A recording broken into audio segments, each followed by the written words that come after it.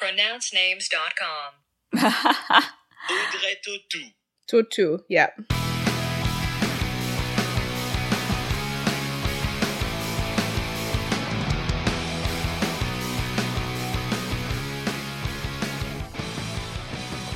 Bonjour, bonjour, bonjour. Oui, mademoiselle. I wish that I could at least say like, oh, hey, how are you? Or like something. I really know so little French. I can teach you right now. Do you want to learn? How do you say it? If you want to say hello, how are you? You could, well, if you want to be more casual, you could be like, salut, comment ça va? Salut, comment ça va? There you go. Nailed it. I feel French now. So excited to be virtual world travelers this month. Yes, we are. We are traveling around the globe. We are starting in good old France with our first, well, I guess this is technically our second foreign film, but because it's a new month, it really feels like, we're starting anew. Absolutely. So many great recommendations that we received from you guys for international films and also just ones that we've actually had on the list that are from other countries. So very excited to have this movies that raised us international film festival. Yeah, we're in our strike era and yeah, right. We're excited to cover some new stuff. But with that being said, should we dive into today's film? Today we are covering the 2001 French classique Amélie. Yes. In the French, can you say the title in French? Like the full. Let me look up the full thing. Oh gosh. Okay, just to warn everybody, I'm also under the weather, so that's why I sound like this. So my French is going to be even worse than usual. Oh no. But bear with me. The full title would be Le Fabuleux Destin d'Amélie Poulain. Poulain? I actually don't know. Poulain. I actually don't know what how her last name is pronounced. Poulain? I should have paid attention in the movie. What are the two options? Because her last name is spelled Poulain, Lain. So Poulain? I think I remember it being that one. But yeah, I've heard so much about this movie. I just feel as though it's been in the zeitgeist. Especially when we're going to art school. I feel like Amélie was something that was talked about a lot, but I'd never actually sat down to watch the movie. Fun fact, I actually wrote a paper about this movie, but had never seen it before. No way. Yeah. Wait, how did you write the paper? I just looked up synopses and pulled stuff from that. It was also a class called The Science of Happiness, so yeah, didn't have to be super precise. Right. But basically, I can't remember exactly what the prompt was, but it was watch this movie and talk about how her doing these good deeds brought her a sense of joy and happiness and the simple pleasures and back it up with theory and stuff that we learned. It was a class just all about what makes people happy. And for the most part, it was oh, if you get enough sleep, you'll feel happier. Wow. If you eat well, you'll generally feel happier. That was kind of the gist of it. How novel. And that, if you have enough money to cover your basic needs, yes, money can make you happier up to a certain threshold, but then at a certain point, once all of your needs are met, it plateaus and more money actually doesn't make you happier. But I'm pretty sure that number is a lot higher now than when I took this class because the cost of living and everything is so much more expensive. I think at that point it was $75,000 a year, and I think it's a lot more now. Oh, I bet. Or that's probably for an individual too, not a yes, family. For an individual. Yeah. And one of the probably more interesting things that I learned is that if you force yourself to smile when you're not happy, then smiling can actually in the long term make you more unhappy because you're associating that physical action with those negative feelings. So if you're not feeling happy, don't listen to the Charlie Chaplin song and make yourself smile because it may make you unhappy. Yeah. And that's what I learned with my college education. Right. I love that class because I never took it, but I just heard everyone, it was either that or children of divorce that people would take in order to fulfill the required science credit. Yep. So I took Science of Happiness and Children in the Media. Those are my two perfect. easy sciences that I took. Oh my gosh. Did you get to study like the Olsen twins in Children in the Media? No, because it was more so about like media that is shown to children. Oh, children than in the like media. children in the media. Yeah. Okay. I would have preferred children in media. Yeah. Learning about child stars. That would be an interesting class. Very, psychology based. But in any case, before I take us too far off the rails, shall we talk about the numbers? The numbers, baby. So the film was pretty low budget. It is more of like an indie, at least the vibe of the film is like very indie, not super high-end production. So the budget was $10 million and they swept to the box office. They made $174.2 million. So huge return, definitely highly rated. They did a great job. I can't remember if it like won a bunch of Oscars, but it was definitely nominated for a ton. It was nominated for a ton. Yeah. Yeah. So it did really well internationally as well. Yeah. And I think it has something like an 89% on Rotten Tomatoes. So one of our more highly rated films we've covered on this podcast. Yeah. So originally this movie was written with the actress Emily Watson in mind. But her French wasn't up to par to do this film. And also there were some scheduling conflicts. So he actually ended up rewriting the role for Audrey Tautou, who was the first person he auditioned. You can actually see her screen test on YouTube as well. And it truly is one of those magical, like, the actor and the character perfectly aligning to become one. Like, I can't imagine anybody else playing this role. Also, a little fun fact, the Café des Deux Moulins, I just said the two. I don't know what the number is. The Café des Deux Moulins? Yeah. That is a real place. It's in Montmartre, and I believe that they like had to replace the chairs on the outside because they didn't want it to get stolen. They also had the gnome from the film at the diner, but that was stolen. So people stop stealing things. Like, we can all take a picture with it, enjoy it for a second. Do you need the chairs from the Amélie diner in your house? You're absurd. Need that gnome? You love gnomes so much. You're just going to look at it. You can look at it outside the cafe. And our last little fun fact before we just dive right in is that the main colors of the film, which are green, yellow, and red, were inspired by the paintings of Brazilian artist Juarez Machado. Yeah. I hope I pronounced that right.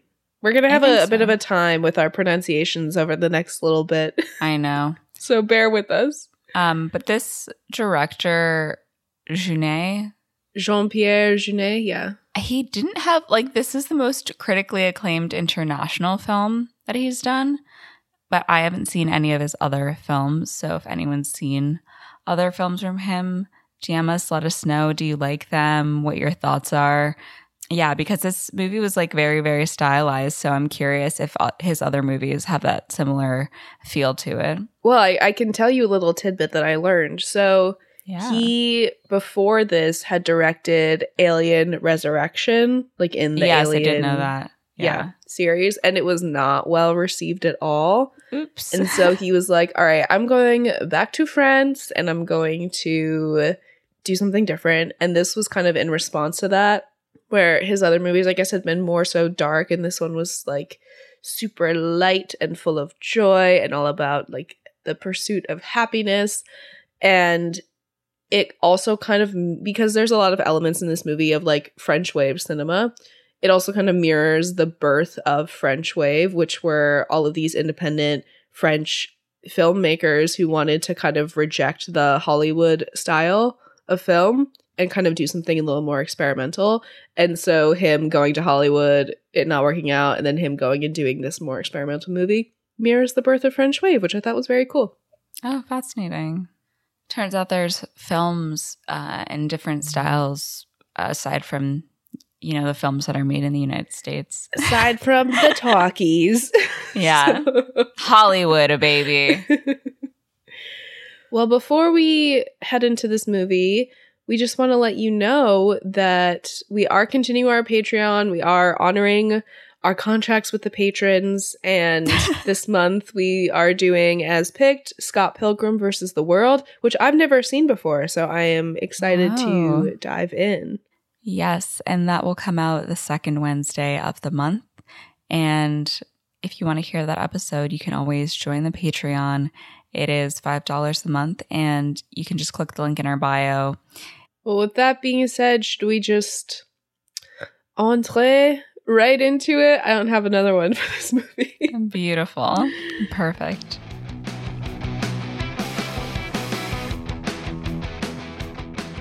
So we open up with our narrator informing us it is September 3rd, 1973 at 6:28 p.m. and 32 seconds. A blue bottle fly capable of 14,670 wing beats a minute landed on Rue St. Vincent, Montmartre. At the same moment, on a restaurant terrace nearby, the wind magically made two glasses dance unseen on a tablecloth. At the same time, a sperm with one X chromosome exited Raphael Poulin, made a dash for the egg in his wife, Amandine, and 9 months later, Amélie Poulin was born. Wow. So whimsical already. Yeah, it's like, oh my God, so many coincidences. What is life but a series of events? Yes. So we then get to meet Amelie's parents. Her father is an ex-army doctor who now works at a spa. And we zoom into him, and there's a little title card that says, "Tight lips equals hard heart." His dislikes are peeing next to somebody else at a urinal, catching scornful glances at his sandals, and they show him wearing socks and sandals, and wet swim trunks that cling to you. Mm-hmm. He likes peeling off wallpaper, lining up all his shoes and polishing them, and emptying his toolbox, meticulously cleaning it and putting everything back in. We then meet Amelie's mother, Amandine. She is a school mistress and has always had shaky nerves, and this title card says facial twitch equals weak nerves. She dislikes getting wrinkly fingers in the bath. When someone she doesn't like brushes her hand, and pillow marks on her cheek in the morning. She likes figure skaters' costumes, polishing the floor with her slippers, and emptying her handbag, meticulously cleaning it, and putting everything back in. So we see Amélie as a young girl, and the narrator tells us, like all little girls, she wanted to be hugged by her dad, but he only ever touched her when giving her a monthly checkup. And this rare physical contact made her heart race, which led her dad to believe that she had a heart defect, and she was deemed unfit for school and homeschooled by her mother. And I'm like, oh my God. That's insane. Yeah. So she was deprived of playmates and had to retreat to her imagination, where records were made like crepes. And we see a record being spread out like a crepe with the little wooden thing. And the neighbor's comatose wife has chosen to get all her life's sleep done in one go. And we see this comatose woman like pop up and like wink as if Amélie and she have this understanding. And we learn Amélie has one friend, her fish Blubber, who, due to all of the stress of the household, became suicidal. And we see the fish just like pop out of his bowl and wiggle on the floor. And Amélie screams at the top of her lungs, but her parents do manage to get him out from under the fridge. But her mom like freaks out and she's like, I can't. So they take Blubber to this nearby park and dump him out into the stream. Yeah. So sad. Her only friend. So to comfort her, Amélie's parents got her a secondhand camera, and we see Amélie taking pictures in the street, and like the surreal elements kind of keep progressing throughout the whole film. But for example, like the clouds are in the shape of a teddy bear and stuff like that. So she's taking pictures, and we see two cars crash into each other right when she takes a picture. And for some reason that I'll never understand, this neighbor is like, you know what I'm going to do? I'm going to terrify the fuck out of this little child. And he goes up to her and starts yelling at her and tricks her into thinking that her camera click is what caused the accident. That's pretty insane. I also thought when I saw that, I was like, am I missing something? But he was just being incredibly cruel. Yeah, just deciding to play a prank on this 6-year-old child. So she's petrified and sits on the couch staring at the TV, racked with guilt because she sees all these news reports about a fire, 2 derailments, and a jet crash. And she's like, oh my God, I've been taking pictures all day. Oh my God. Those were all because of me. So eventually she realizes that she has been fooled. And she does get her revenge by sitting on his roof and unplugging his TV satellite like on and off during the big football game. So at least she got hers. Yeah. Later on, one day in the future, Amélie and her mom go to Notre Dame to light a candle for a baby brother. And I was confused.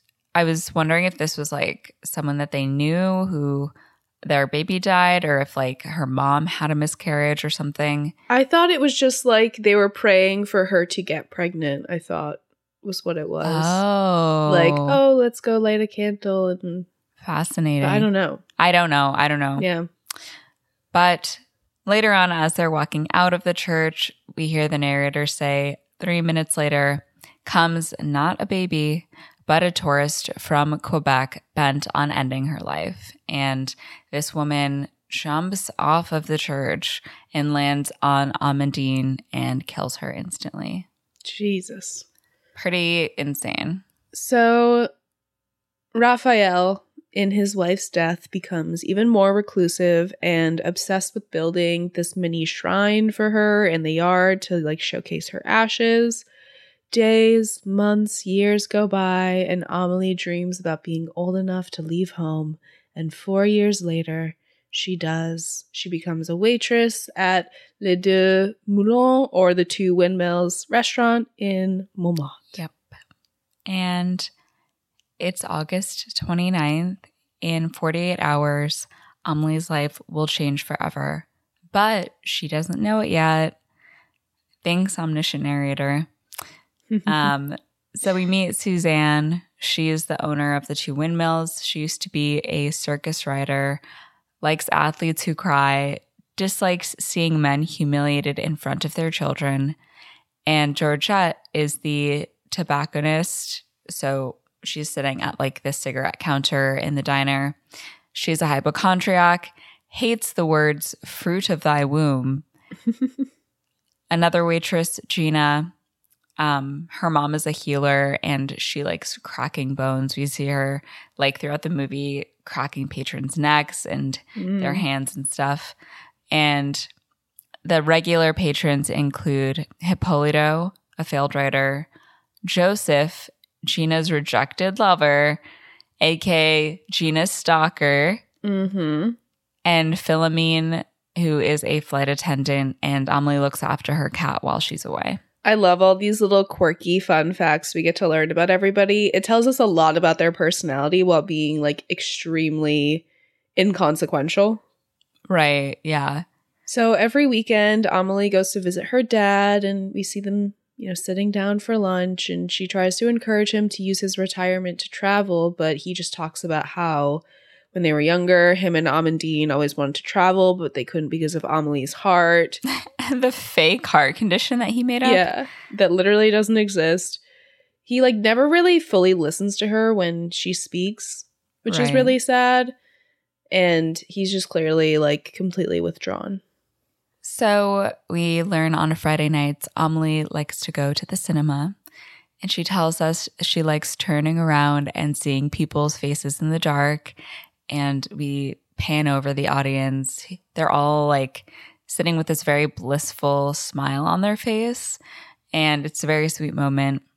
The narrator tells us that Amélie likes noticing details in movies no one else ever sees. There's like a little fly on a window that she notices, but hates how in old American movies, the drivers never watch the road.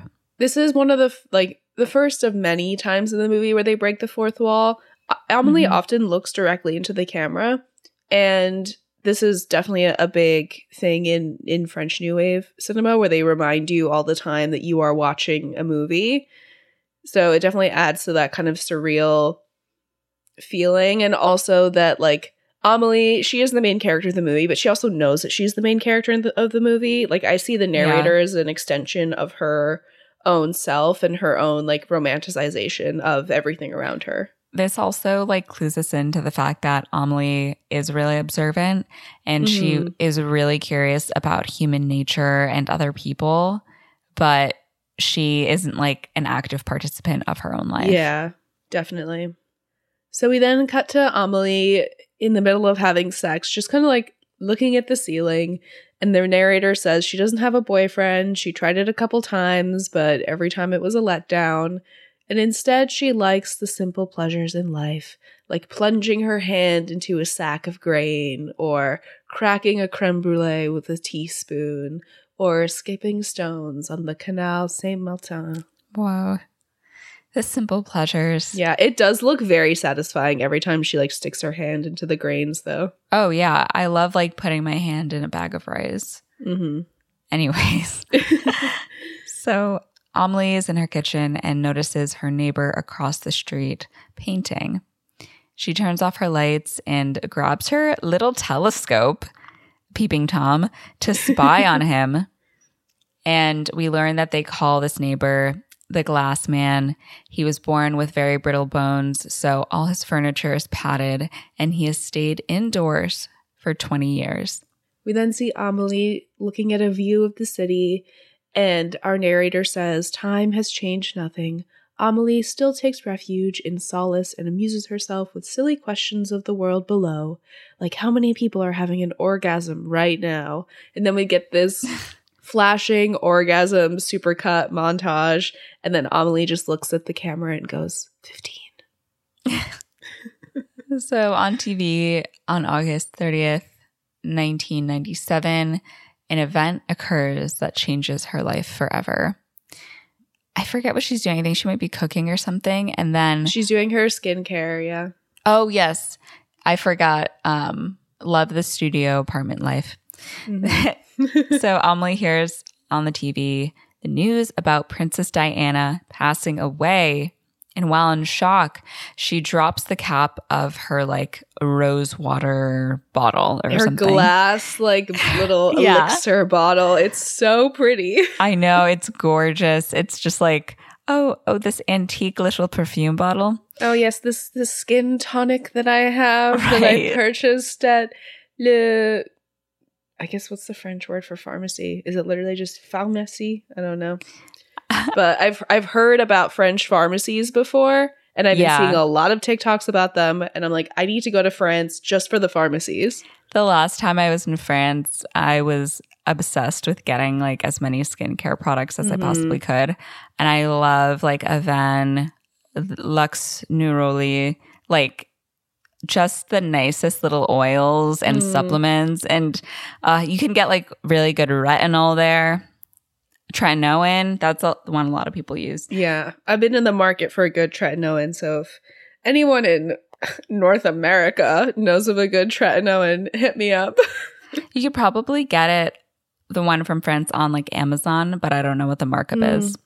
Yeah, I'll have to take a look. Yeah, all the little French skincare recommendations, send them our way. The creams and jellies, but... Exactly. So as this little gorgeous glass top rolls about on, again, the gorgeous tile floor, it bumps a little gorgeous tile on the bottom of the wall.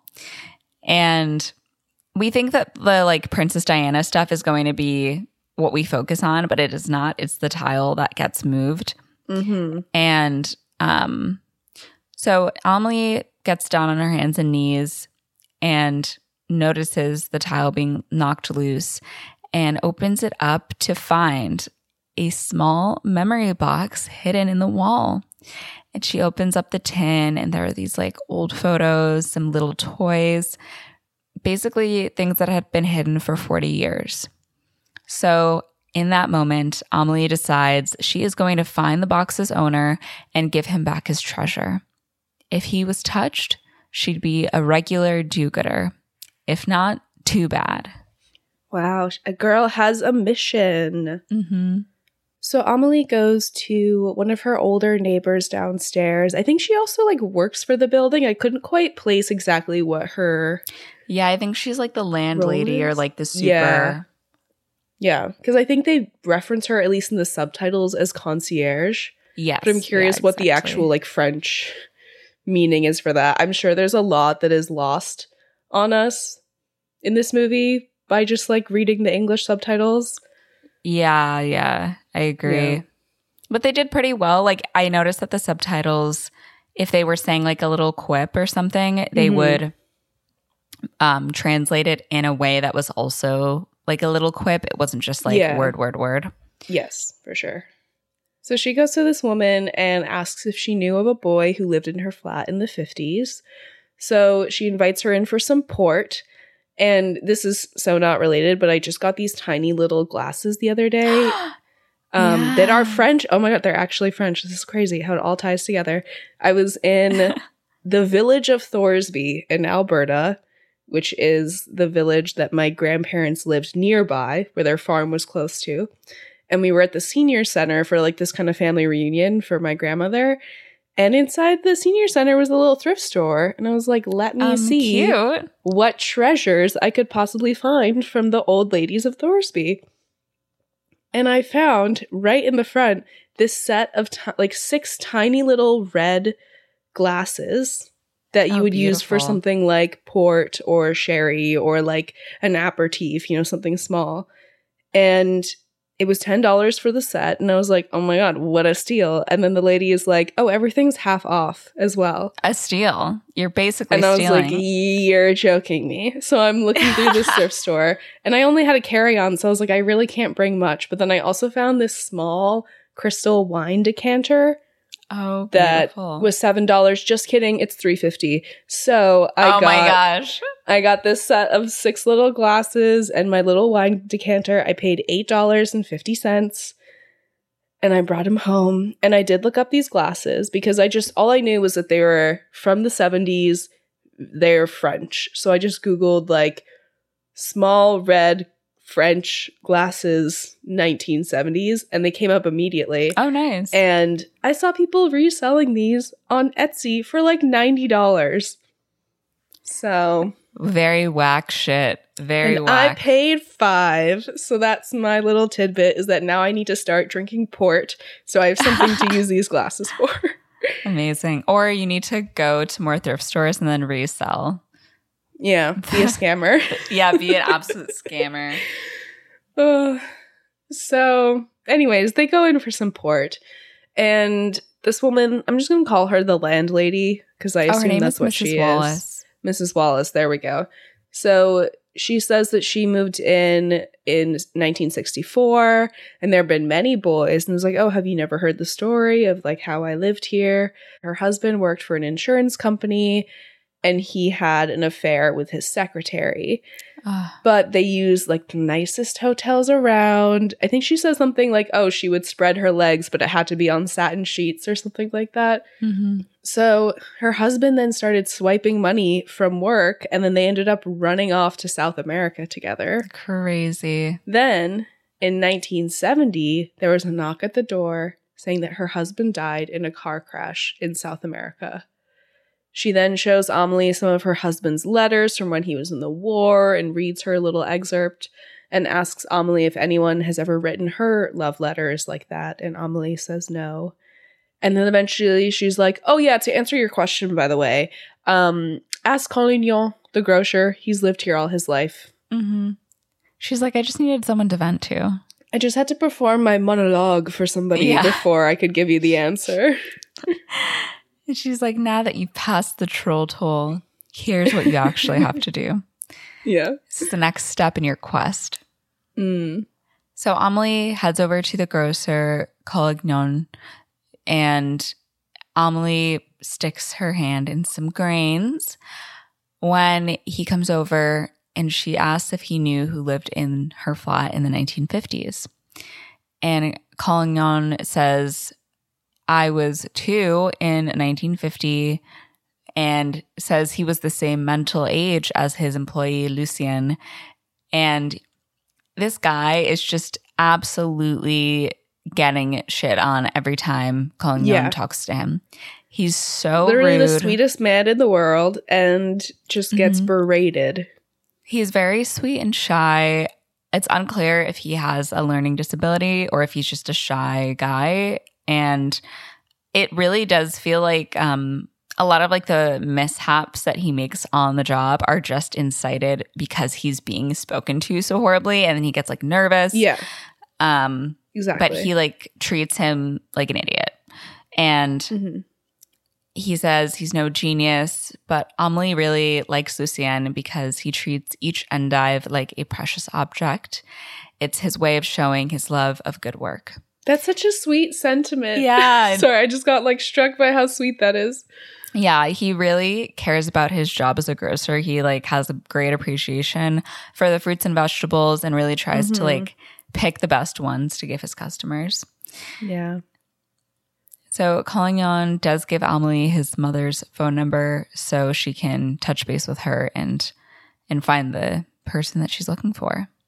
Yeah, so Amélie goes to Collignon's mother's house, and a through line that we see throughout the movie is whenever she spots a good-looking stone for skipping, she'll always like slip it in her pocket for later. Just one of her simple pleasures. And when she gets there, Collignon's parents get into this fight because the father is senile, and apparently he used to punch metro tickets, and now every night he'll go and like punch holes in all her plants, which I thought was funny.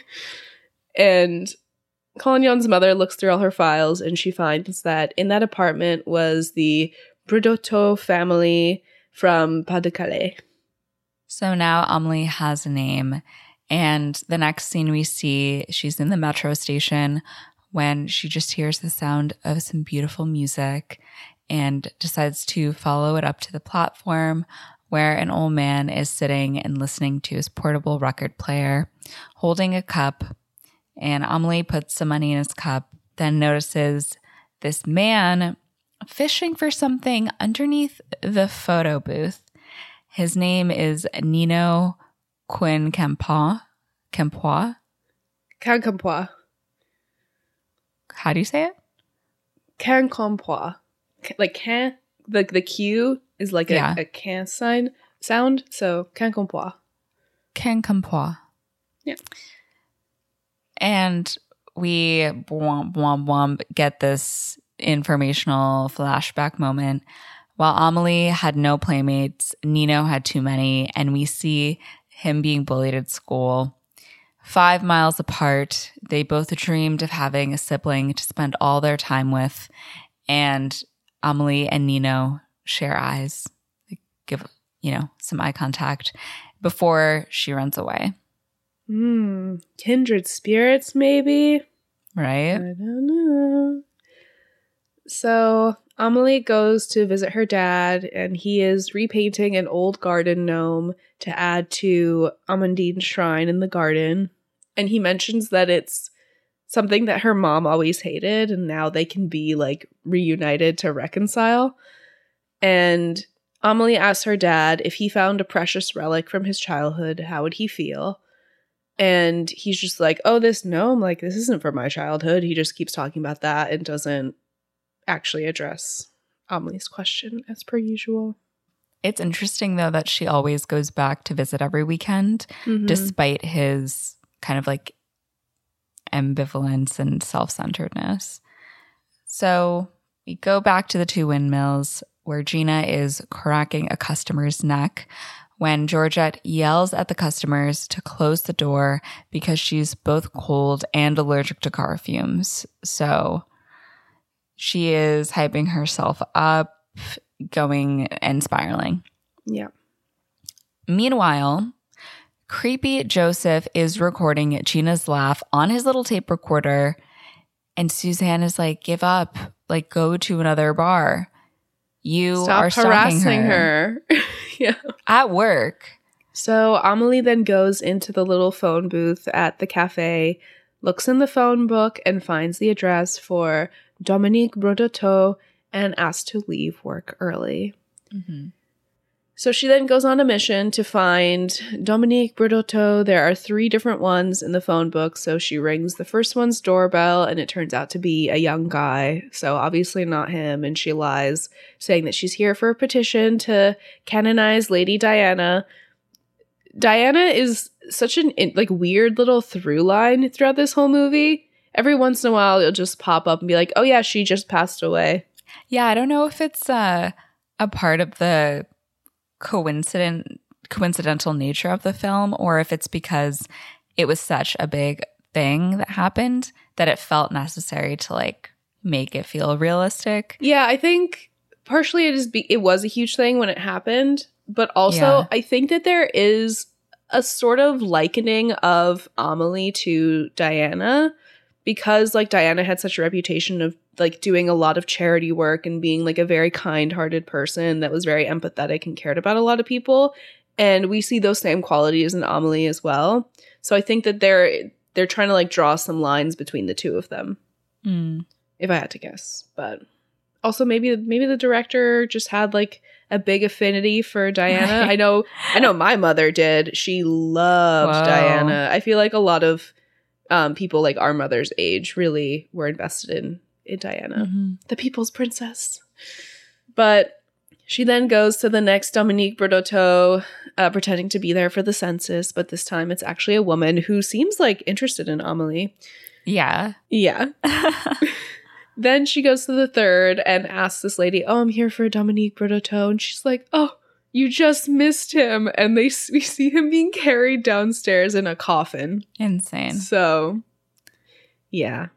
Back in her building, Amélie is going up the stairs to her apartment when the old man from before, the glass man, opens up his door and says she's pronouncing the name wrong and invites her in. So Amélie cautiously follows him in and she's like, this is the first time I've met you after living here for 5 years. He says he's fussy about who he meets because most people are creeps.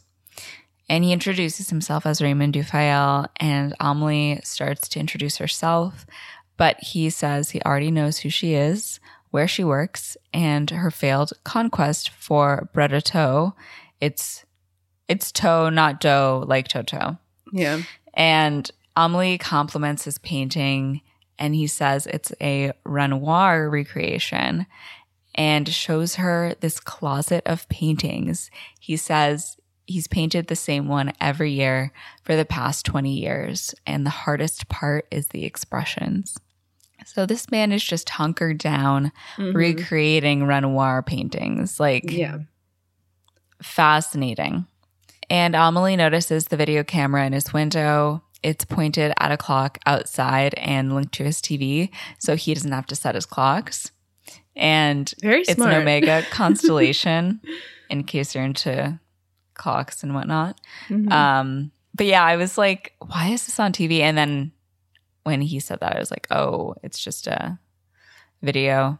Because he doesn't want to wind his clocks. It's so funny.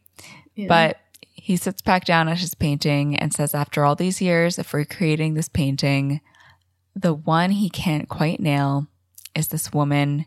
She's drinking some water in the middle of the boat, but she feels like she is on the outside. She's not there. She's somewhere else. And Amélie suggests she's just different from the others. And Raymond says when she was little, she can't have played with many other children. Then he gives Amélie the address she's been looking for. I didn't write it in the notes, but in case anyone was wondering, the painting is called Luncheon of the Boating Party. It's from 1881. So Amélie goes to find the one and only Dominique Brodoteau, and we see Dominique. He goes to buy a chicken every Tuesday morning, and he likes to roast it and have it with sauteed potatoes. And then after carving it, he loves to pick the hot carcass with his fingers and eat some of the extra meat. But not this morning, because this morning he'll go no further than the phone booth. So Dominique hears the ringing phone, goes in to answer, and Amélie immediately hangs up. So Dominique is like, okay, that's weird, whatever. And he looks down and sees his old tin can filled with all his treasures. Meanwhile, Amélie is watching him from a bar window across the street, and we see Dominique tear up as, in a flash, his whole childhood comes back to him. Whoa. So Dom decides to go into a bar. He orders a cognac and tells the bartender that the most amazing thing just happened. It was like a guardian angel called him into a phone booth. I love how it's Tuesday morning and he's like, give me a cognac. And Amélie is sitting there drinking a glass of wine. Right. And another one. How français.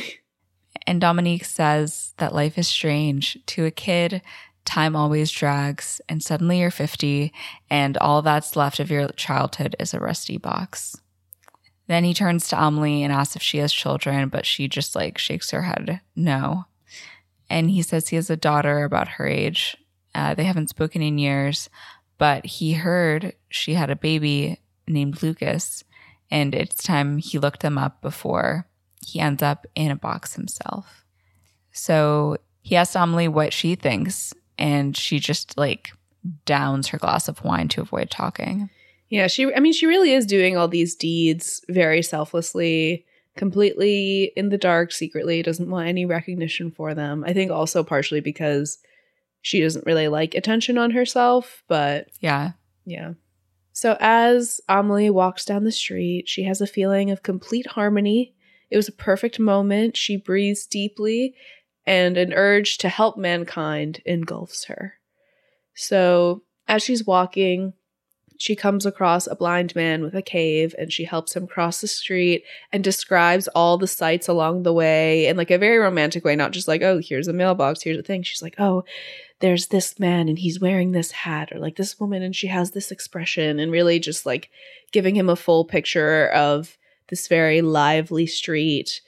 It is a very like sanitized version of Paris. Like we don't have any graffiti anywhere. The streets look very, very clean. But again, I think that really plays into the kind of surreal nature of this movie, and Amélie seeing everything with kind of a dreamlike, childlike haze. Mm-hmm. The director did note that when they were filming on location, that they would all work together to like clean up any litter or graffiti or what have you, in order to kind of match the rest of the tone of it being very surreal and immaculate. So, yeah. So she leaves this man by the metro, and we see him just glow with joy. Back at home, Amélie is making dinner when she notices Raymond eating alone in his apartment.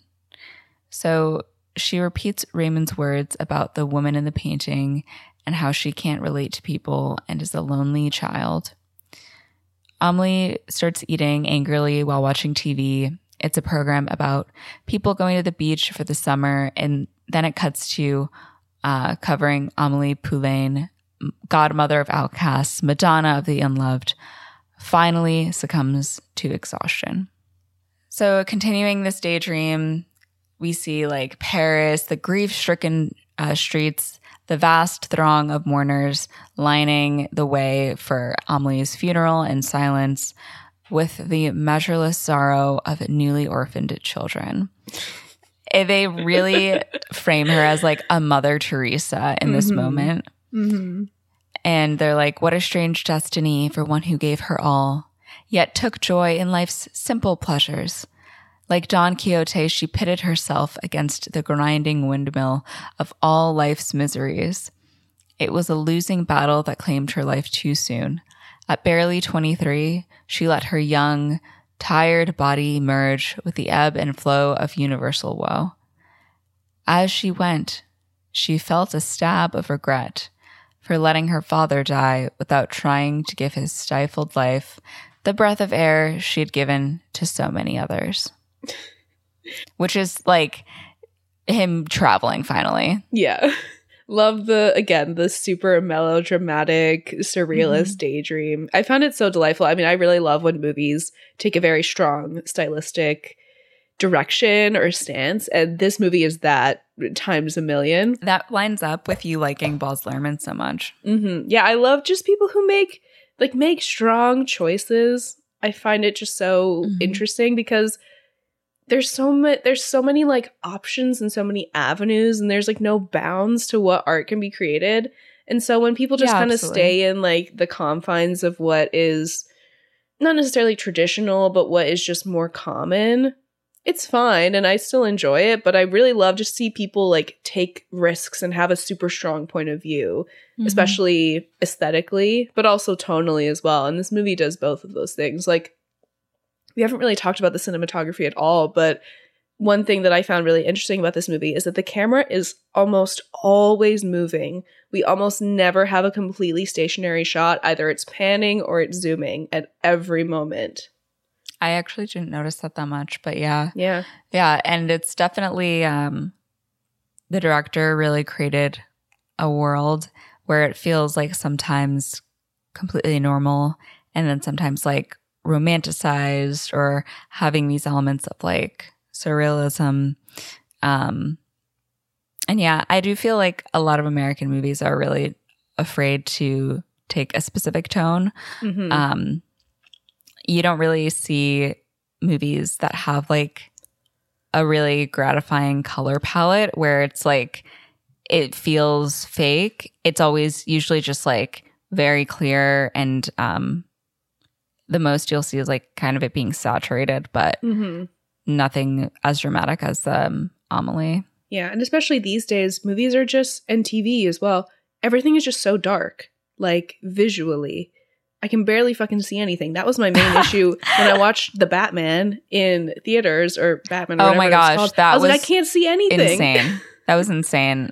I did not like the new Batman movie, but that's a conversation for another time.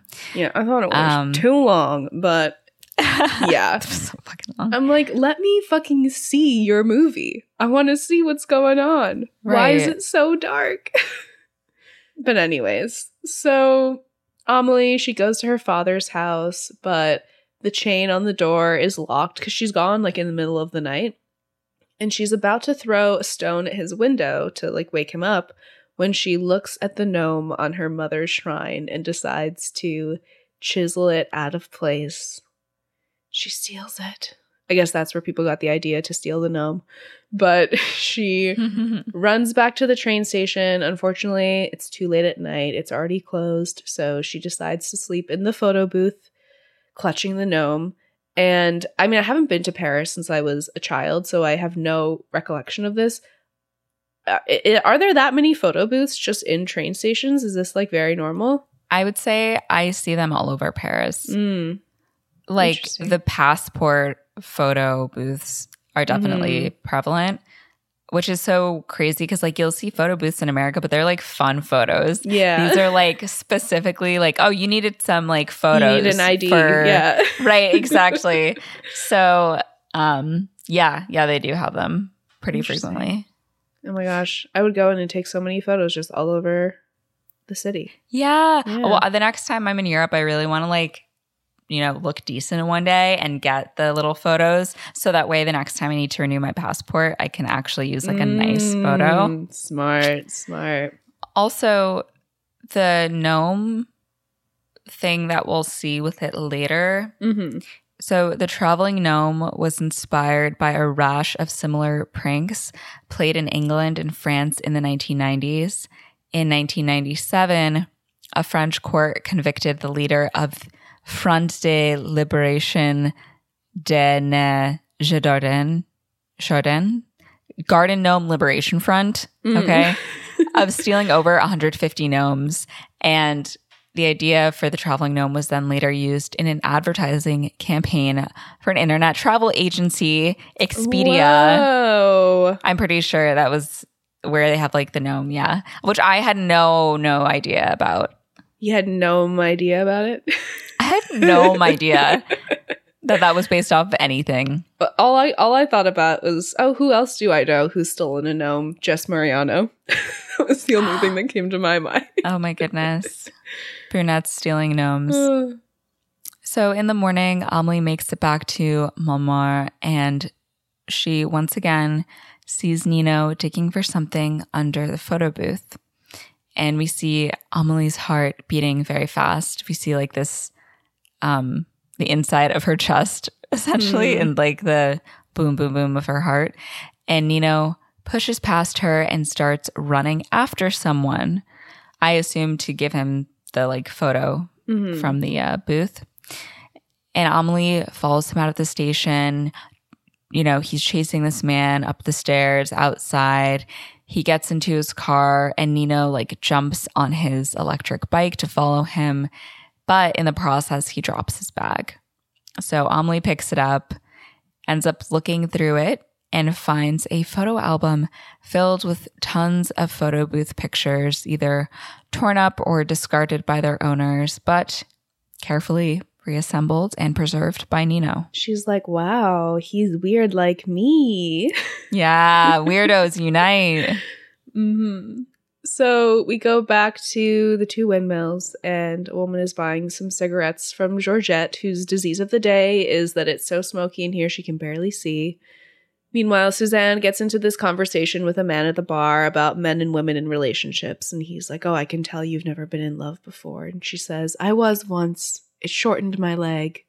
Turns out she was in love with a trapeze artist who dropped her last second, and she got, like, trampled by a horse. Yeah.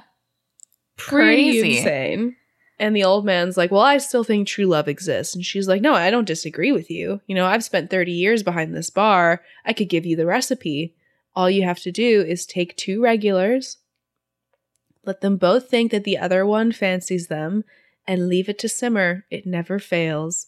And so Amelie sets her sights on who? Georgette and Joseph, the stalker. Weird that you would want to set anyone you remotely like up with a stalker. Yep. Yeah. That's just my first takeaway from that idea. Because once a stalker, always a stalker. Once an unwell man. Usually, probably, and always, always an unwell man. So, yeah. So when Joseph asks for a refill, Amelie goes over and she's like, you've hurt enough people. And Joseph is like, oh, Gina can defend herself. And I'm like, you are one of the worst people.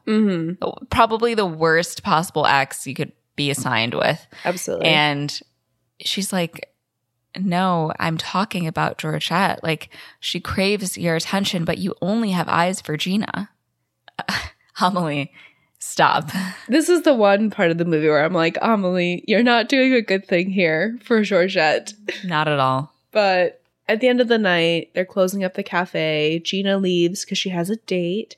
And Georgette is like, oh, she has a date. Whoever he is can't be worse than nutty Joseph. And Amelie is like, no, he isn't nutty. He's in pain. And Georgette is like, well, he must be a masochist coming in here every day for the past 2 months. And Amelie is like, don't tell me you haven't noticed. Georgette, he comes here to see you. He always sits right at the table across from your counter. Amelie. Here's one thing. Here's one thing. And she's like, this will be a great idea. And this is where we remember that Amelie is but 23 years of age. Right. So in the morning, Amelie goes to buy the morning paper when she sees an article about a 30-year-old mailbag that was found by climbers on a glacier in Mont Blanc. And the cashier comments on like how sad it is that Diana died. She was so pretty. And Amelie's like, would it be less sad if she was old and ugly? And the cashier's like, yeah, of course. Then the cashier notices Joseph and comments on how sad it is. He's still chasing Gina. And I'm like, it's fucking traumatic that he is chasing her. Why do we feel bad for this man? Yeah. But Amelie says he's chasing someone new now.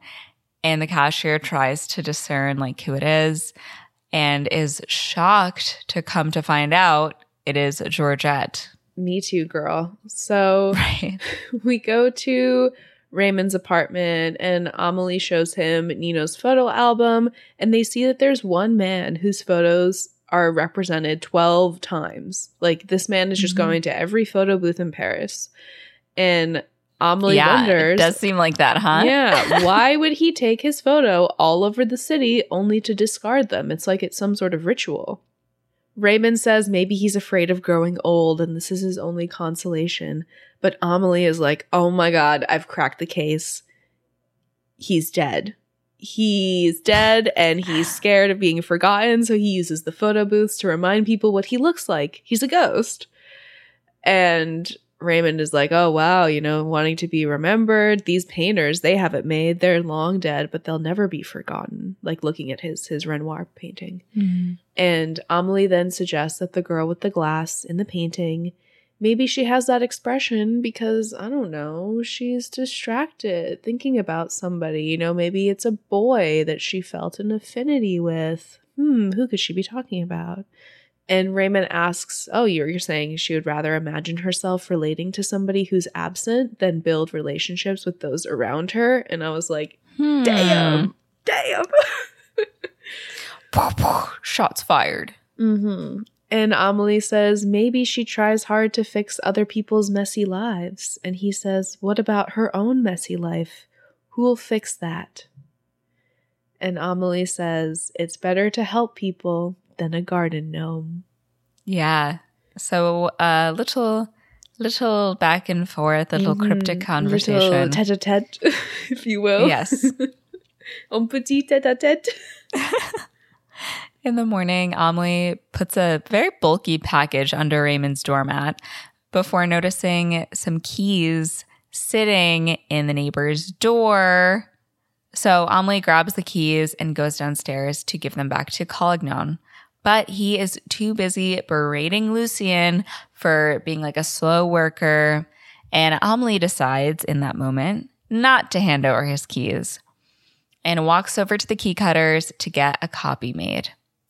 Then she puts the keys back in the door and walks off with the copy she had made. Interesting. Yeah. So meanwhile, Georgette, she stops at the same newsstand that Amélie did, and the cashier says, oh, Georgette, you're looking so good, A woman without love withers like a flower without sun. And Georgette's just like, okay. Well, all right. Walks away. Meanwhile, Amélie goes into work where the failed writer Hippolito, I think? Yeah. He is talking about how he's gotten another rejection on his manuscript, and they ask him about his book, and he says it's about a man who keeps a journal, not about what happens to him, but about disasters that might happen. And he gets so depressed that he just does nothing. Meanwhile, across the cafe, Georgette and Joseph keep catching each other's eyes. Back at the grocery, Amélie sees Collignon berating Lucien again for being slow. So she decides to utilize her new key to go into his apartment, fray his shoelaces, swap his foot cream and toothpaste, switch his door handles the other way around, add salt to his liquor, set his clock back, and she leaves his apartment just daydreaming it being Zorro, like slashing a Z on his door.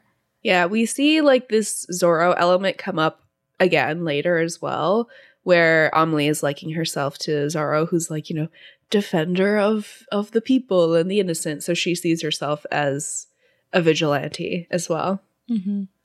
Amélie is then taking the train to see her dad, and she's actually reading Hippolyto's manuscript and reads the line, without you, today's emotions can be the scurf of yesterday's. And the conductor's like, what? And she reads it again. He's like, all right, give me your ticket, please.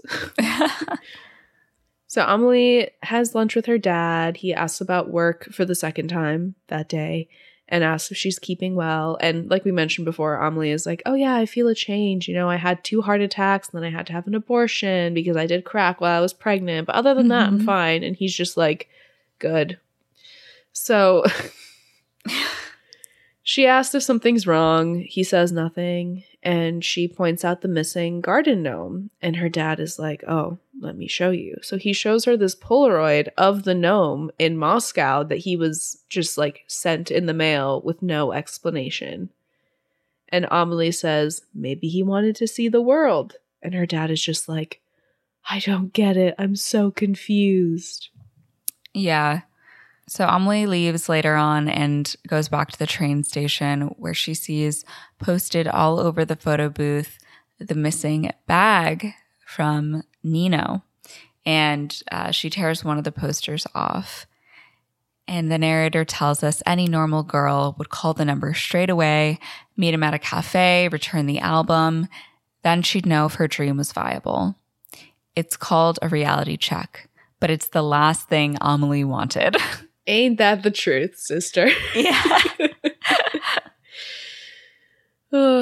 So we then go to Cagnon, who has woken up in the middle of the night because of his alarm clock that Amelie has messed with. Little fiasco. He goes to open his bathroom door, but like the handle is a different shape than it usually is, so he keeps missing it.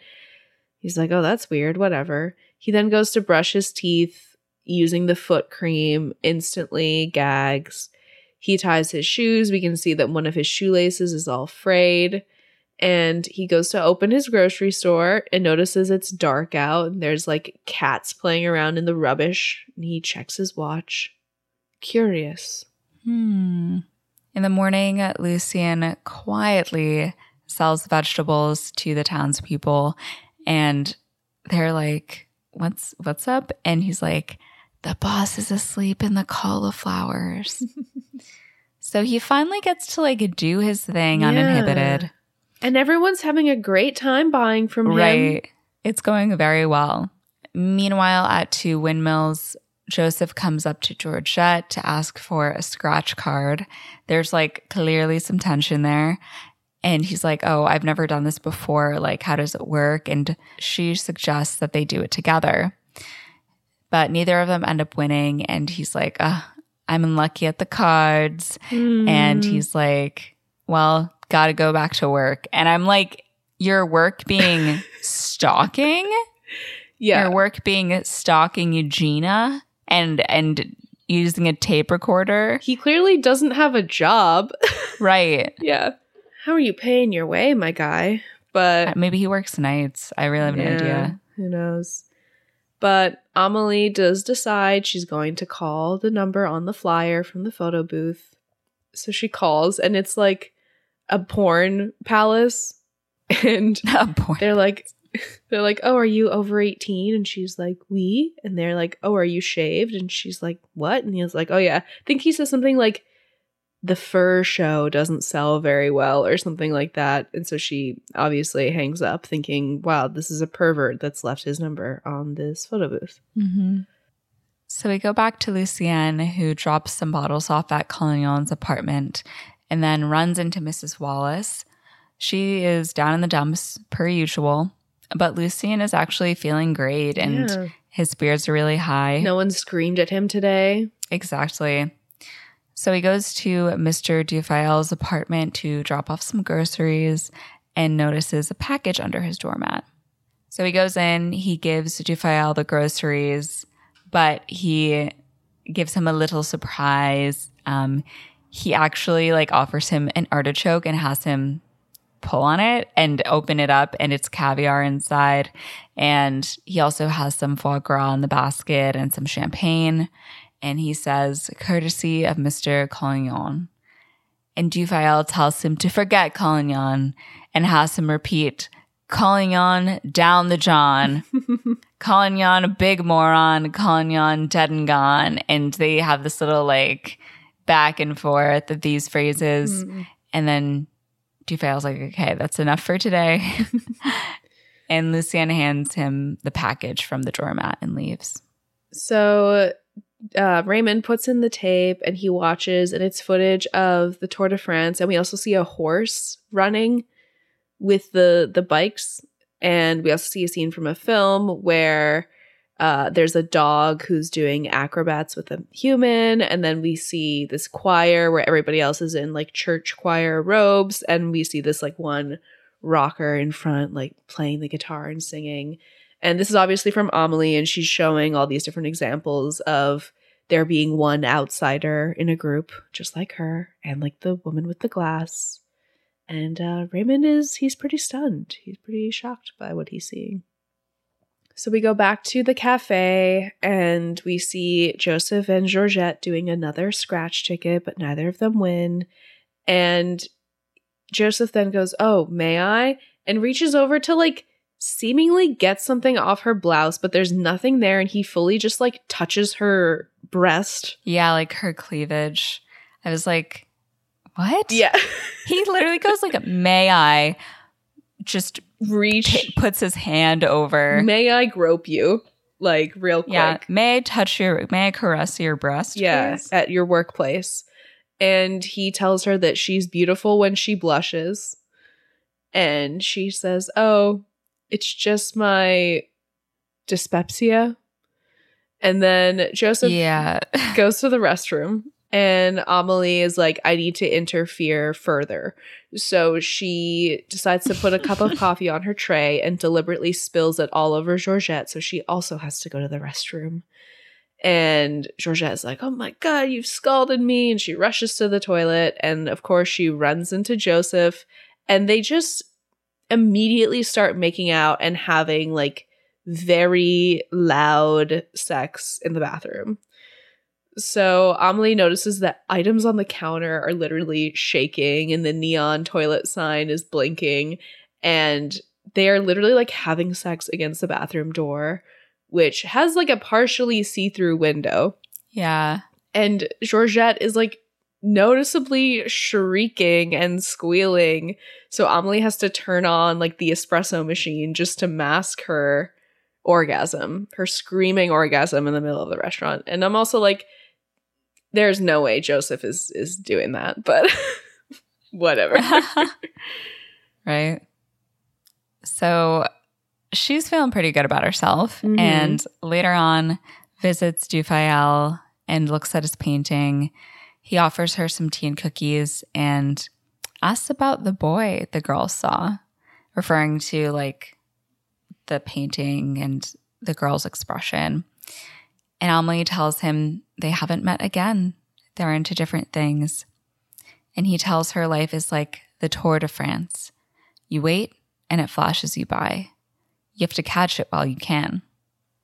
And this does resonate with Amélie because she goes to visit the sex shop, which is just, filled to the brim with dildos as per usual.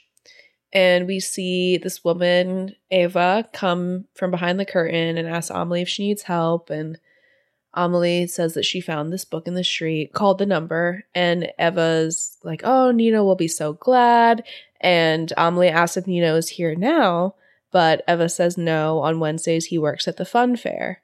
So she asks how long Nino has had this collection, and Eva says, he's had it ever since she got him this job last year. So he's been doing it for a while. Prior to that, he actually collected photos of footprints in wet cement. And Eva says he's a funny guy. When they met, he was a Santa Claus. And, before that, when he would hear a funny laugh, he would tape it. So he's a collector. He likes to collect memories and tokens and different things about people. And Amélie is very delighted by this because she, too, is a bit of an oddball and says, "Oh, it must be hard for his girlfriend." And, subtle. And Eva's like, "Oh, no, he never keeps them long. Times are hard for dreamers." A woman then calls out to Eva for the coffees, and she tells Amélie she has to go and holds out her hand for the album. But Amélie is like, "Oh, no, I have time. Like, I can go down to the fun fair and give it to him myself." And Eva tells her he's at the ghost train to ask for Nino Quincampoix. So Amélie goes to the fun fair. She finds a good skipping rock before entering and then goes up to the ticket taker to ask if Nino's there. And she's like, "Yep, his shift ends at 7 p.m. And Amélie asks to just like go in to meet him beforehand. But the cashier's like, "Yeah, you can go in. It'll be 20 francs. That's pretty pricey. This is a fun fair, okay?" Yeah, it is pretty expensive. So Amélie does end up paying and she goes to the ghost train. So yeah, she sits on this ride. There's a lot of smoke and like, ooh, heebie-jeebies going on. Yeah, definitely. We see like actors in these suits dressed like statues and skeletons. And as the ride progresses, a skeleton Nino starts to like moan at Amelie and touches her neck, but she just like closes her eyes, listens to the moaning and groaning, and she's not scared at all. Also, I mean, maybe it's different in France, but at least like in North America for haunted houses and things of the like, you're not allowed to touch people. Like that is the one rule, is that you're not allowed to touch them. I know for like Halloween Horror Nights at Universal and stuff, like the actors are not allowed to touch you. So they can get really close, but they will not actually have physical contact with you. Yeah. Because that just opens it up for like the actors potentially being hurt. So I was just going to say it's a very like sensual moment when he's like caressing her face and moaning in her ear. Yes, for sure. So later on, after Nino's shift ends, he walks to his bike where he sees a note on the back of one of the photos from his album, and it says 5 p.m. tomorrow, Montmartre Carousel. That night, the note that Amélie has left Nino begins whispering to him while he's trying to sleep. The note was written on the back of like a photo set. So the man in the photos begins talking and asking Nino if he wants to know about her. And they tell Nino she put the note in her shirt pocket next to her breast, ha ha ha. And Nino asks if she's pretty. And they're all like, oh yeah, she's pretty. I love that they get into an argument where one of them's like, she's beautiful. And the other ones are like, no, she's just pretty. No, she's pretty. Nino asks what she wants from him, and they hypothesize like maybe she wants money, or she also collects photos, or she wants to trade them for a one-eyed man with glasses. And Nino turns over and tries to sleep, but the men tell him he's a dope. She's in love. He says he doesn't even know her, but they tell him that he does in his dreams. Wow. I love that both Amélie and Nino clearly have this very active imagination. I mean, they set this up in the beginning with Amélie not having any friends. So like she would often resort to her imagination where her toys would come to life. And we see like in her apartment and stuff, the pictures on the wall and like her lamp all talk to each other. And Nino has that same thing as well. So it just, heightens their cosmic connection. So Nino goes to the carousel in Montmartre, and while he's waiting, a woman answers the payphone behind him and says, "Oh, excuse me, sir, the call is for you." So he answers the call, and Amélie cryptically tells him to follow the blue arrows and hangs up.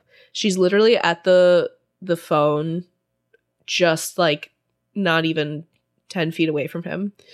So Nino follows the blue arrows drawn in chalk right past Amélie, all the way up these stairs, all the way to a man who is pretending to be a statue, and he's pointing. And Nino's just staring at this man's finger, and a little boy goes up and is like, "You're a fucking idiot for staring at the finger. Look at what he's pointing to, dumbass." So Nino sees that the statue is pointing at a pair of binoculars. So he goes up to the binoculars, and in it, it's pointed directly at where his bike was. And he can see Amélie putting the album back in the satchel on his side of the bike. So Nino rushes down trying to catch Amélie, but by the time he gets there, she's gone. So he checks the book, everything is still intact, and then the same telephone rings. So he answers, and she says that she knows the stranger in the pictures. He's a ghost who only appears when the film is developed. And when a girl takes a photo, he moans in her ear while he fondles her neck. That's how he got caught. So Nino asks who she is, and she says, "Turn to page 51. So Nino opens the page, and it's a series of photos like of Amélie in costume. Like she has these silly glasses on, and basically it spells out the words asking if he wants to meet.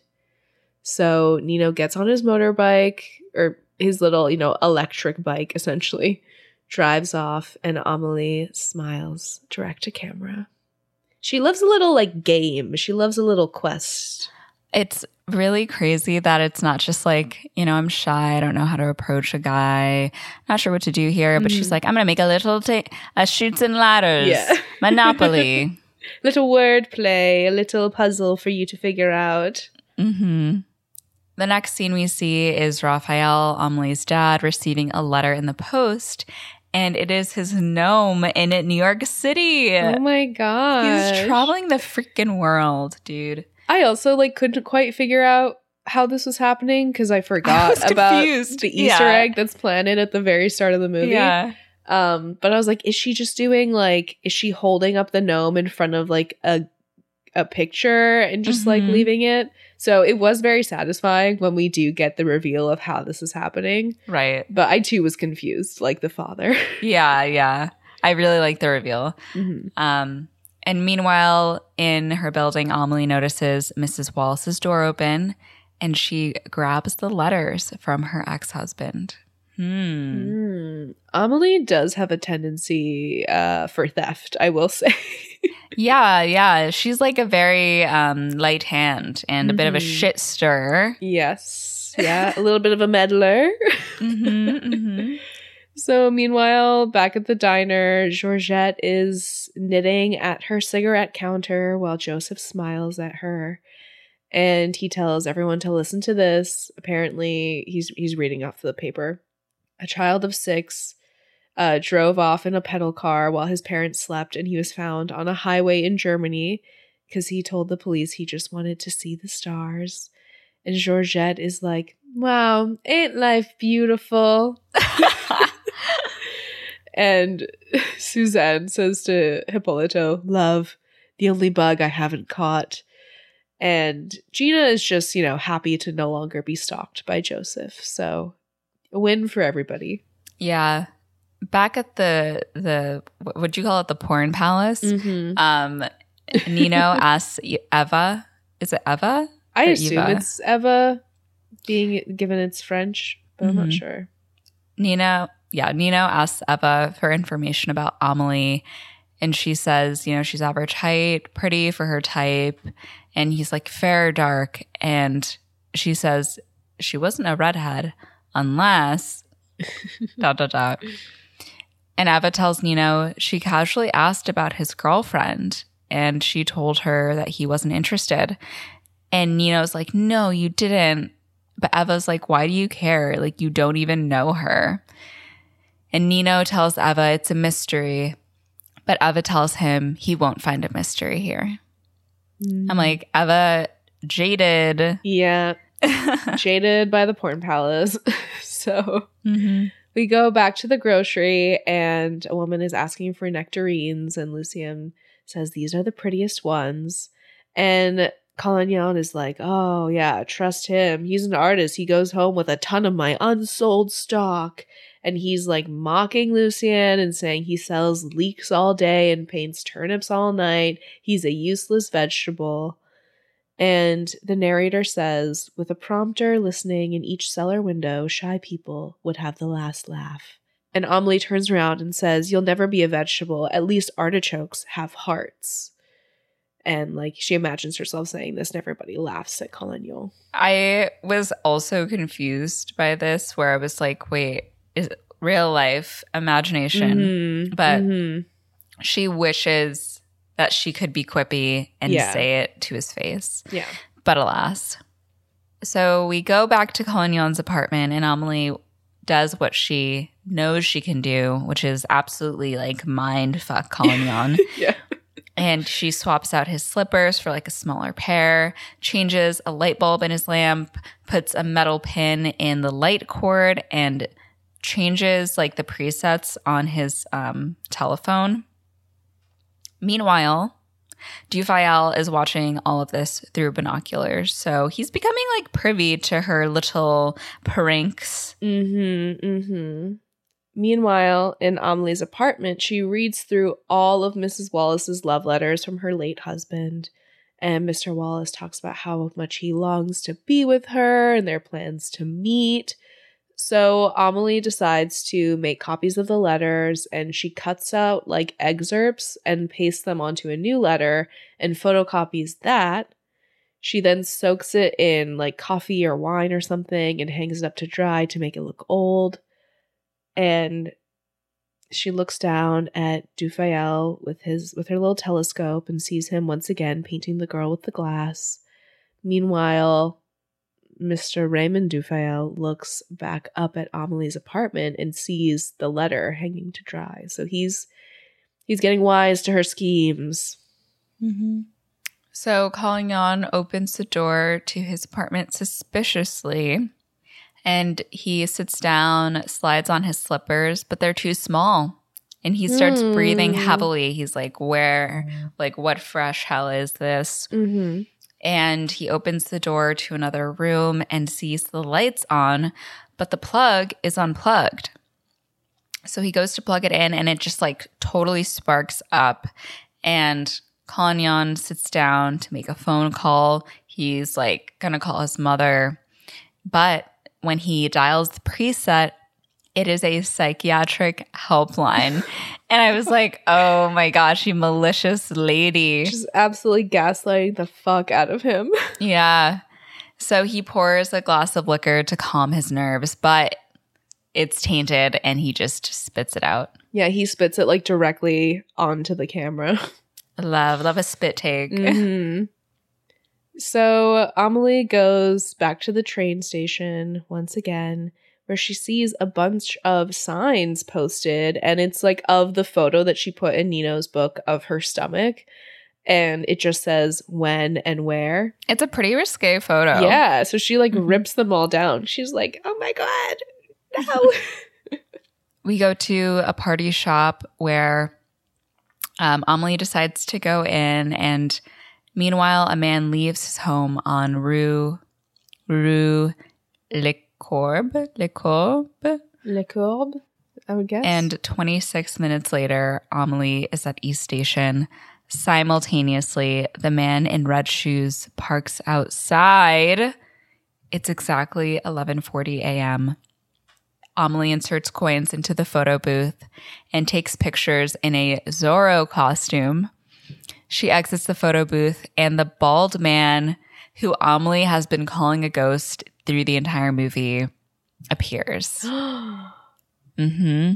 Mon Dieu! What'd you say? Mon Dieu, which is like, oh my god. Dang, okay. And then at this moment, only Amélie has the key to the mystery man. Why is he there? Who is he? Why did he show up? We don't know. Only Amélie knows. Yeah. Oh la la. So Mrs. Wallace, meanwhile, goes to check the mail, and we see the mailman right there. So he's like, oh, madame, this is for you. Hands her the letter. She opens it up, and it says, hello, Mrs. Wallace. We recently recovered a mail bag that was lost in a plane crash on October 12th, 1969 on Mont Blanc.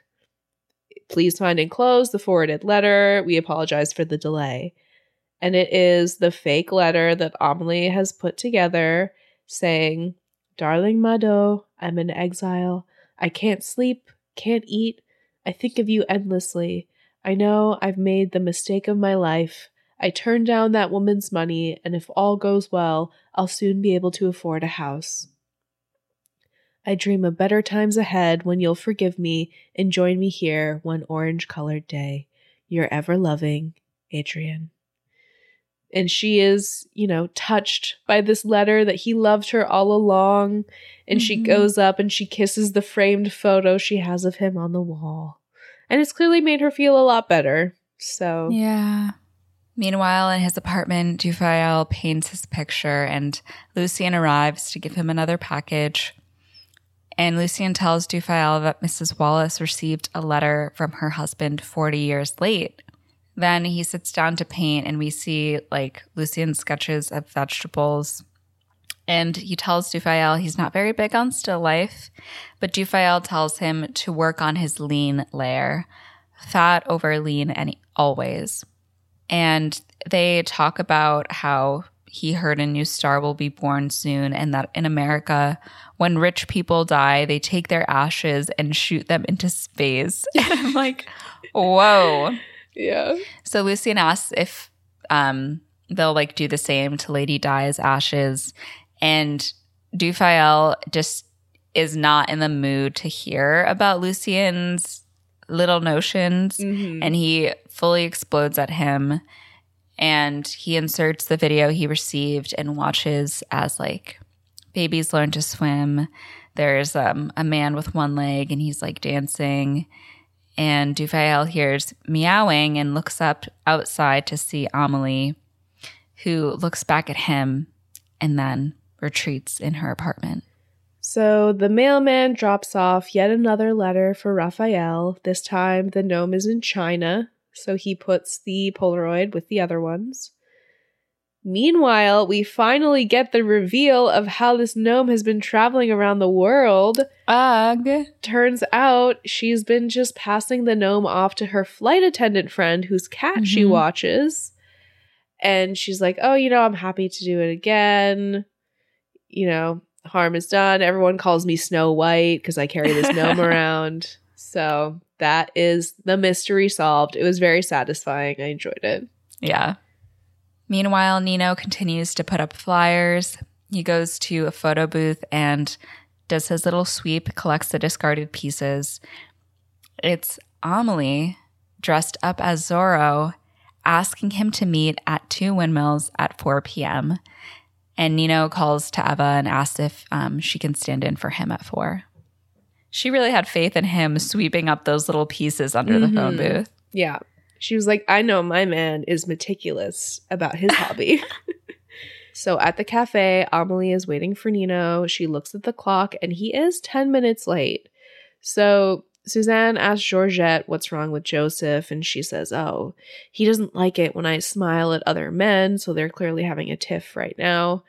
But back to Amélie, the narrator tells us that Nino is late, and Amélie can only see 2 options. Either he didn't get the photo, or a gang of robbers took him hostage, which resulted in a high-speed chase and a car accident where he lost his memory. Then an ex-con picked him up and mistook him for a fugitive and shipped him off to Istanbul, where he met some Afghan raiders who took him to steal Russian warheads, but their truck hit a mine in Tajikistan, and he survived and took to the hills and now has become a mujahid. Is that how it's called? Mujahid. Yeah. I don't know. But yeah. He's with a sheep. Yeah. And this insane story does definitely remind me of Amélie's vivid imagination and how important it is to her to have these whimsical notions, because she was so isolated growing up. And it kind of just reminds you how unadjusted Amélie is. Yeah.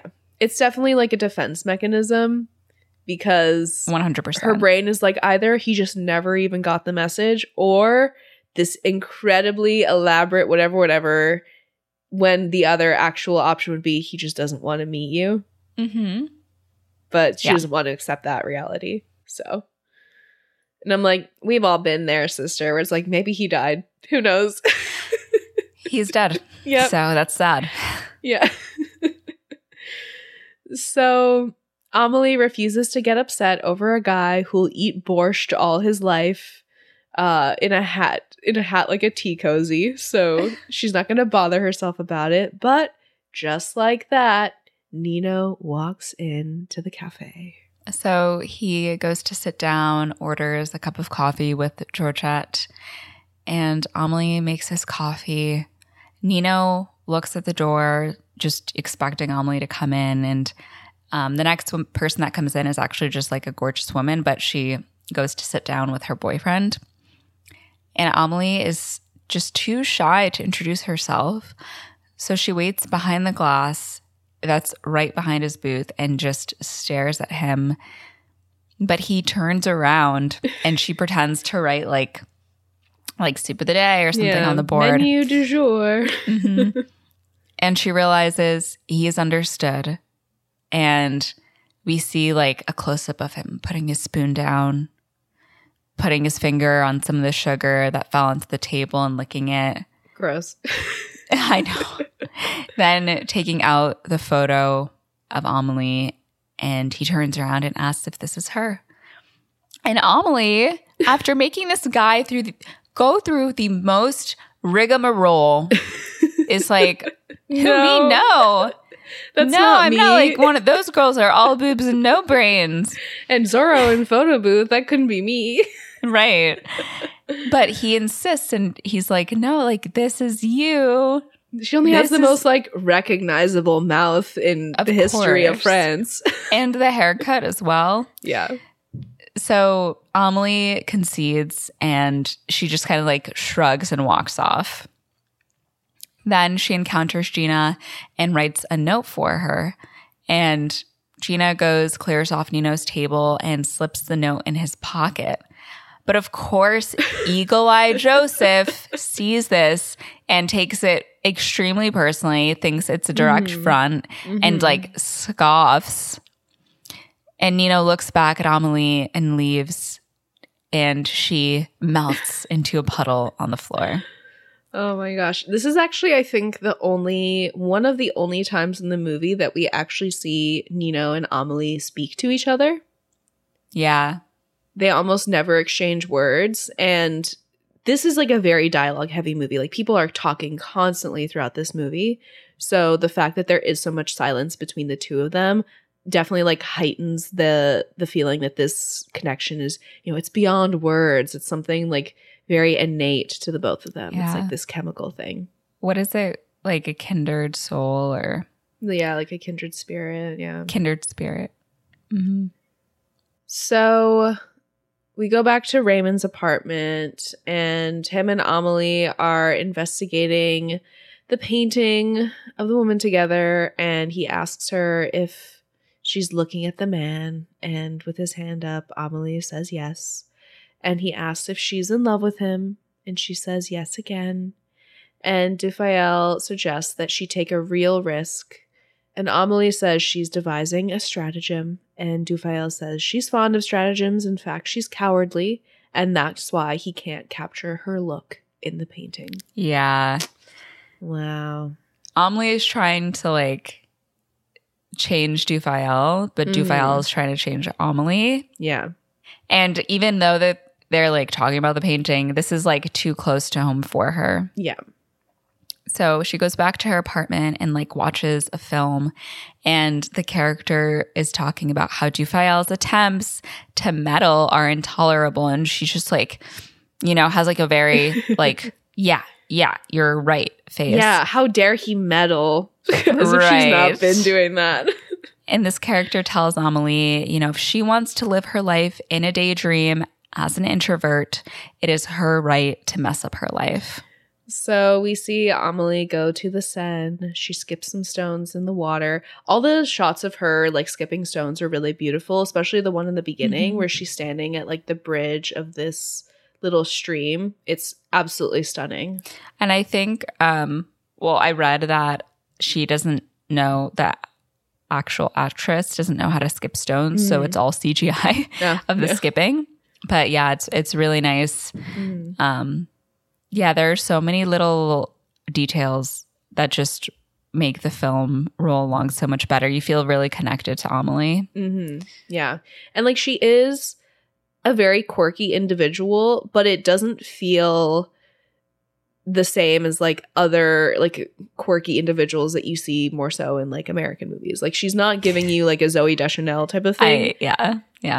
And it feels very genuine. Yeah, and I think it's because the whole world of the movie is very quirky itself. Like everything that we learn about other characters, we learn about their little quirks.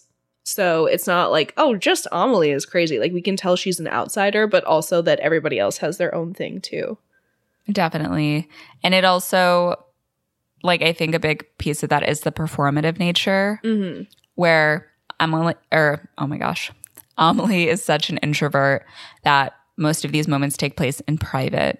So it doesn't feel put on for other people. Yeah. And she also like is the main character, and the romance is very much on the back burner because again, she has almost no scenes actually with Nino, and it's more so about like the connection that they have and the quest that she puts him onto to find her. But she really makes him work. Yeah, she does. But we're not seeing her through the lens of anyone but her own mind. Yeah, whereas I feel like when there are quirky characters in American romantic movies, it's usually through the lens of a man. But anyways, we then see Raymond, he is recording Lucien on videotape and asks him if for deliveries he keeps keys to all the apartments. So he may be going on a quest of his own. Yeah. Then we see Amélie getting in the photo booth and putting some like objects into the coin slot and then calling in that the machine is broken. Meanwhile, Nino is working at the sex shop and just keeps thinking about Amélie. He goes over to the peep show they have and asks Samantha to cover for him. She's like, "What? I can't hear you." As she's like dancing. And he takes out a piece of paper from his pocket, writes out like a note about having her cover for him. But when he holds it up, he sees that Amélie has asked him to meet at the station at 5 p.m. So he goes to the station. He looks around for Amélie. We see her spying on him through a window. Nino turns back to the photo booth and sees red Converse inside the photo booth. And then the man's photos drop and Nino realizes it's the man, the bald man who he's been following all over Paris. And so he whips open the curtain and the man is like, "Oh yeah, it's almost back up and running." He is the technician who fixes the photo booths all over Paris. So that is why there's a photo of him left behind everywhere, because he has to do a test shot. So so again, satisfying. so satisfying. Yeah, it's like the most simple little bow that ties it all together, but it's just filled me with joy. I really enjoyed it. Yeah. So Nino smiles at him kind of crazily because he obviously has a big attachment to this man who has no idea who the fuck he is. Amélie then gets the courage to walk towards Nino, but she gets like stopped short because a giant like I can't remember, it's like a truck, like a trolley with stuff with like a goes bunch of by. boxes and stuff. Yeah. So she stops and turns around at the last second before Nino can see her. But she does get the courage to turn back around, but when she does, Nino's gone. Back at the two windmills, Georgette tells Gina that Joseph keeps staring at her. It's making her ill. And Same. Joseph sees them talking and like speaks into his fucking tape recorder. He's like, "Female conspiracy." Oh my God. So Gina massages Georgette and tells her, I think she says like she's tender, and then wishes her good luck because she'll need it.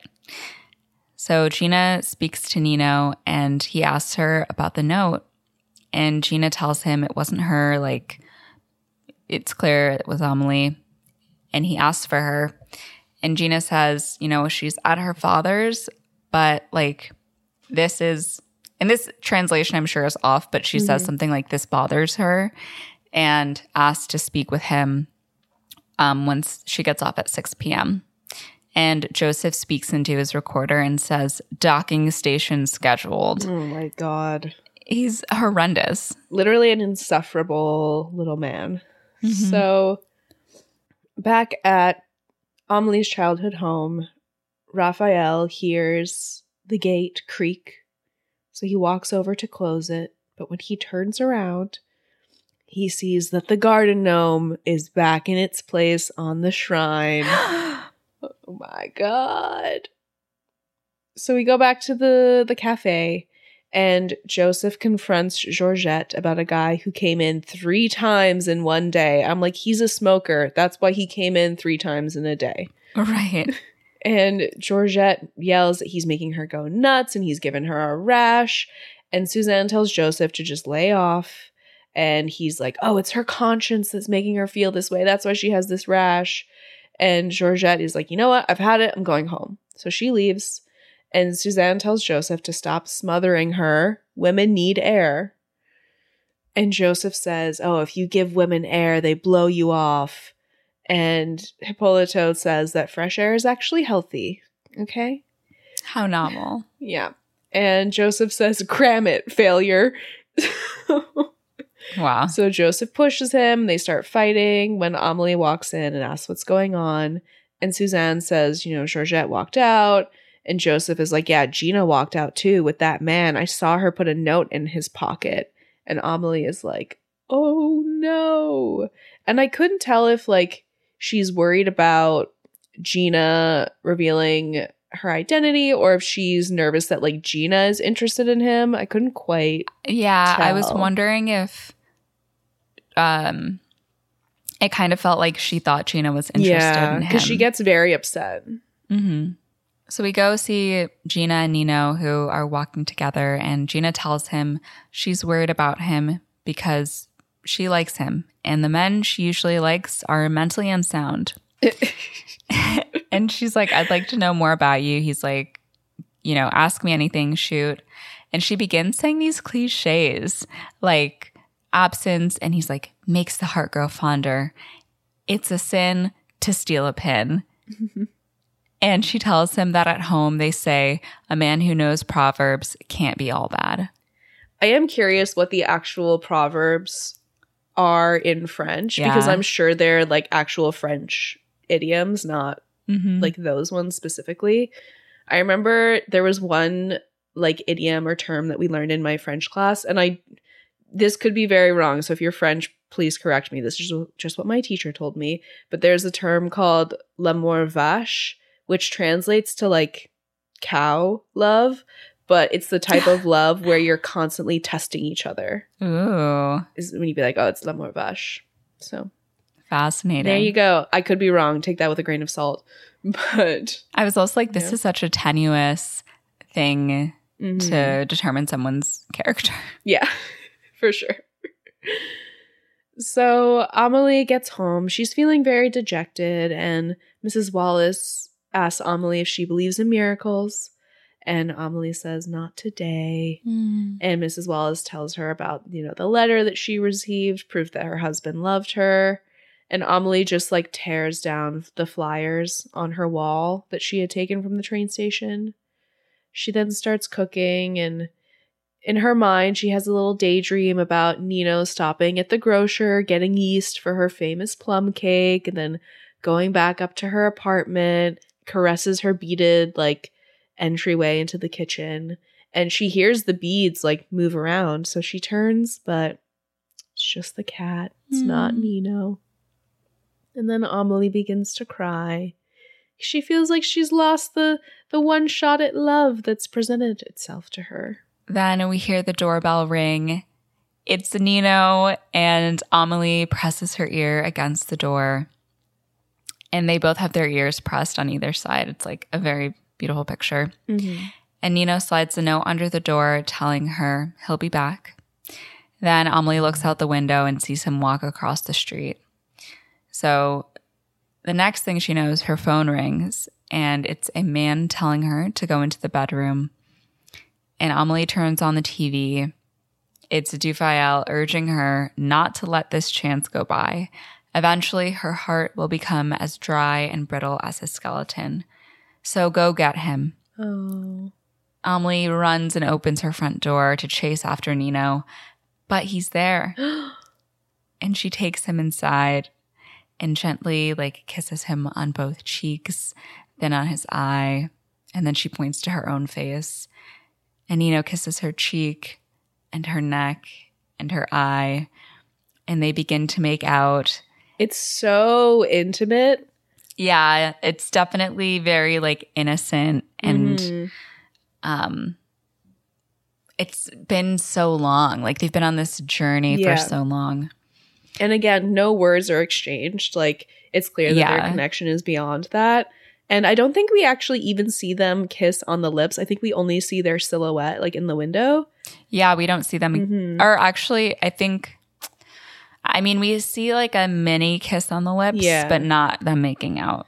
Yeah, it's like this cheek, neck, eye combo. It's very like tender and intimate and like very emotionally loaded.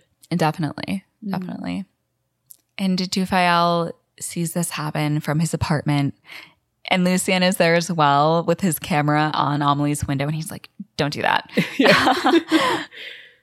So we later on see Amélie and Nino cuddling in bed. We then watch as Hippolyto walks down the street and sees the quote from his manuscript, Without you, today's emotion would be the scurf of yesterday's. So Amelie has, painted that for him. We then see Vredotto giving some chicken to his grandson. He's reunited with his family. We see that Raymond finishes his painting, but this time it's in his artistic style. It's not in Renoir's, which is cool. Mm-hmm. We see that Raphael has finally decided to travel. He takes a taxi to the international airport.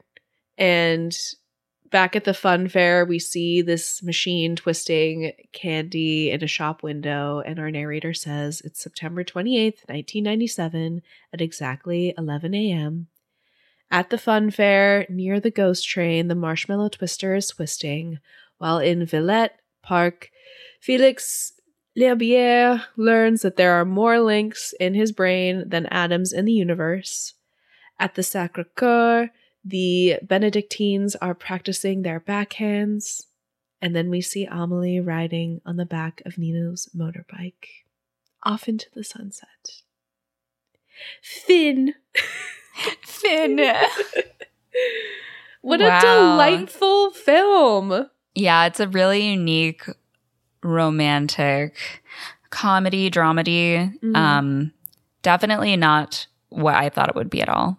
Because that style, the style of like imagination versus reality and the caricatured personalities, like I thought it was going to be much more twee and like very simply made, but there was just like a lot to hold on to. Especially I feel like I'm not as much of an introvert as Amélie, but it is very much an introvert's journey into trusting oneself and putting yourself out there even at the risk of being rejected. Yeah, definitely. And I love that it really focuses on the small, simple pleasures in life. Like, I love that scene where she's describing to the blind man everything that's on the street and how he gets filled with so much joy. Yeah. I think it's so special, and it does have some of these more like grandiose styles of filmmaking, but ultimately feels very down to earth. And also, it feels like. Oh, go ahead. No, go ahead. I was just gonna say, it feels like how a human would feel the events that's happening to them, because obviously, like the way we intake meeting someone or falling in love or like tasting a really great dish, it's almost like a magical experience that isn't always able to be captured in a film because the camera is like this third person narrator, whatever you want to call it. But it becomes very personal, also because of Amélie's connection to the camera. But yeah, it does feel like she's inviting us in to her world by acknowledging us. We become a part of it.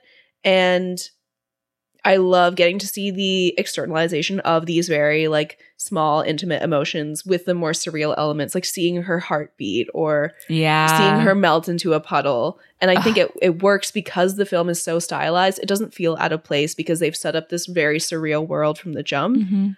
But it has pieces of our own world that we can like identify within it. And one thing that we didn't really talk about throughout is just like the set dressing in this movie is amazing. Like every scene just feels so full and packed. Like there's so many tiny little props everywhere. Like lots even of details. Georgette's cigarette counter, like it's an entire wall just packed with cigarettes. Like there's not any wasted space in the movie at all. In that regard, it did remind me a bit of Wes Anderson, just where the entire screen is a part of every scene. But obviously different ways that it's exacted, but it did feel like I was there. It feels like really authentically French, I guess. I don't know if French people who grew up there would disagree with that, but it does bring about a lot of like what I think a lot of people love about France is the people and like the milling about in the street. And even when she goes through and describes everything to the blind man, and she's like, there's cheese for this much, and there's chicken over here, and there's this other thing like that's roasting, and the flower shop is flowering, and like all these little details of these like beautiful pieces of life that are just a part of like walking the streets of Paris. Yeah. And, you know, like we said, it is a very sanitized version of the city. It obviously doesn't look that beautiful, but it do be smelling like New York sometimes. But like, I will say Paris is cleaner than New York. Yeah, that doesn't surprise me. That doesn't surprise me at all. But yeah, like for example, there's one moment, I don't think we talked about it, but she's like in the train station and there's a homeless man sitting on the ground and he's like wearing fairly nice clothes. He has a dog and she offers him money and he says, "No, thanks. I don't work on Sundays." Yeah. So it's like that kind of very like glossed over, romanticized version of the city where it's like even the homeless are like, I don't need your money. I don't work on Sundays, you know? Oui, bonjour. Yeah. So I'm curious what people who live in Paris, like what their thought, or in Montmartre specifically, like what their thoughts are on this movie, and if they feel like it's either a service or a disservice to kind of show this more manicured version of the city. But as an outsider, I definitely enjoyed getting to see the beauty of the city highlighted. Yeah. And I think it's such a delightful movie that feels like it feels so well planned out. I know they did a lot of storyboarding for this movie. Sense. And you can tell like everything is very intentionally planned, which is actually pretty different from French New Wave where they did like a lot of improvising. This movie is very meticulously planned out. So things come together in a very satisfying way at the end. Yeah. And I think Audrey Tautou?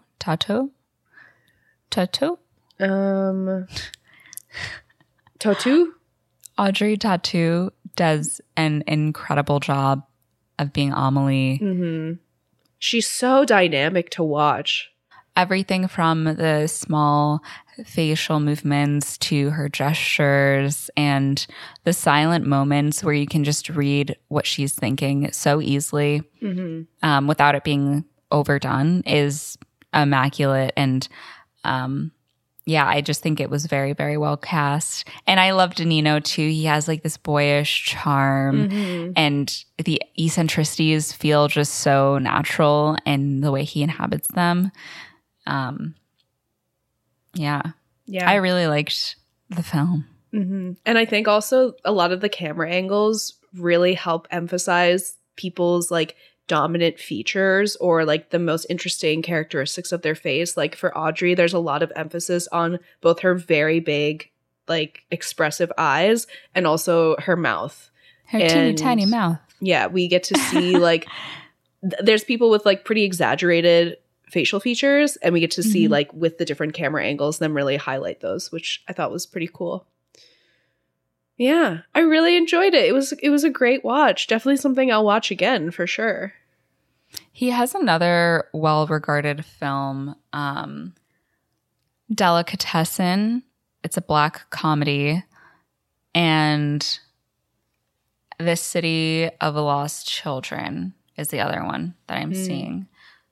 But yeah, I would be curious to see more of his work. Although you mentioned this was kind of a departure from other things he worked on. So I wonder if there are similarities or if it's very, very different. So yeah, I am curious about like his work after Amélie, what he kind of pivoted to.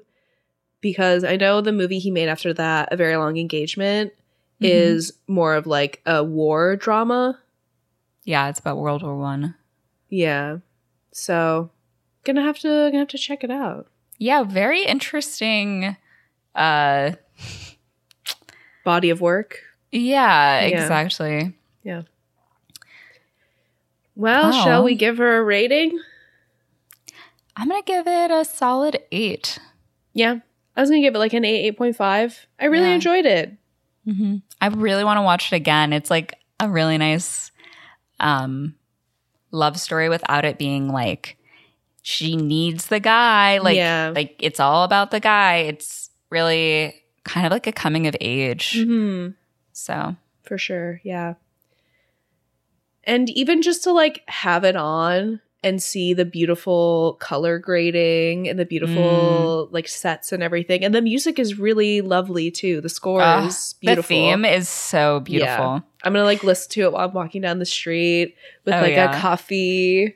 Or if I really want to lean in, literally get a bike with a basket and a baguette and some flowers and just tee my way down the street. But the Francophile in me is like screaming. So yeah, if you are French, let us know what your thoughts are on Amélie. And if you're not French, also let us know. We would love to hear everybody's thoughts. But we hope you enjoyed our lovely foreign film episode. If you want a little more, you can always follow us on Instagram. It's Movies That Raised Us. You can follow us on Twitter at MT, or I guess X as it's called now. Jesus. Weird. MTRU_pod. You can follow us on TikTok at Movies That Raised Us Pod. And you're always welcome to send us a good old-fashioned email at moviesthatraisedus@gmail.com. We do check our email, we promise. If you didn't get a response or something, just like DM us on Instagram. And we'll be like, hey, sorry. And we'll be like, I'm so sorry. It's hard being a girl boss. But with that being said, we will see you next week for another international film. Yeah. I'm Mo. And I'm Christina, and our theme song is by Garrett Schmidt. Bye.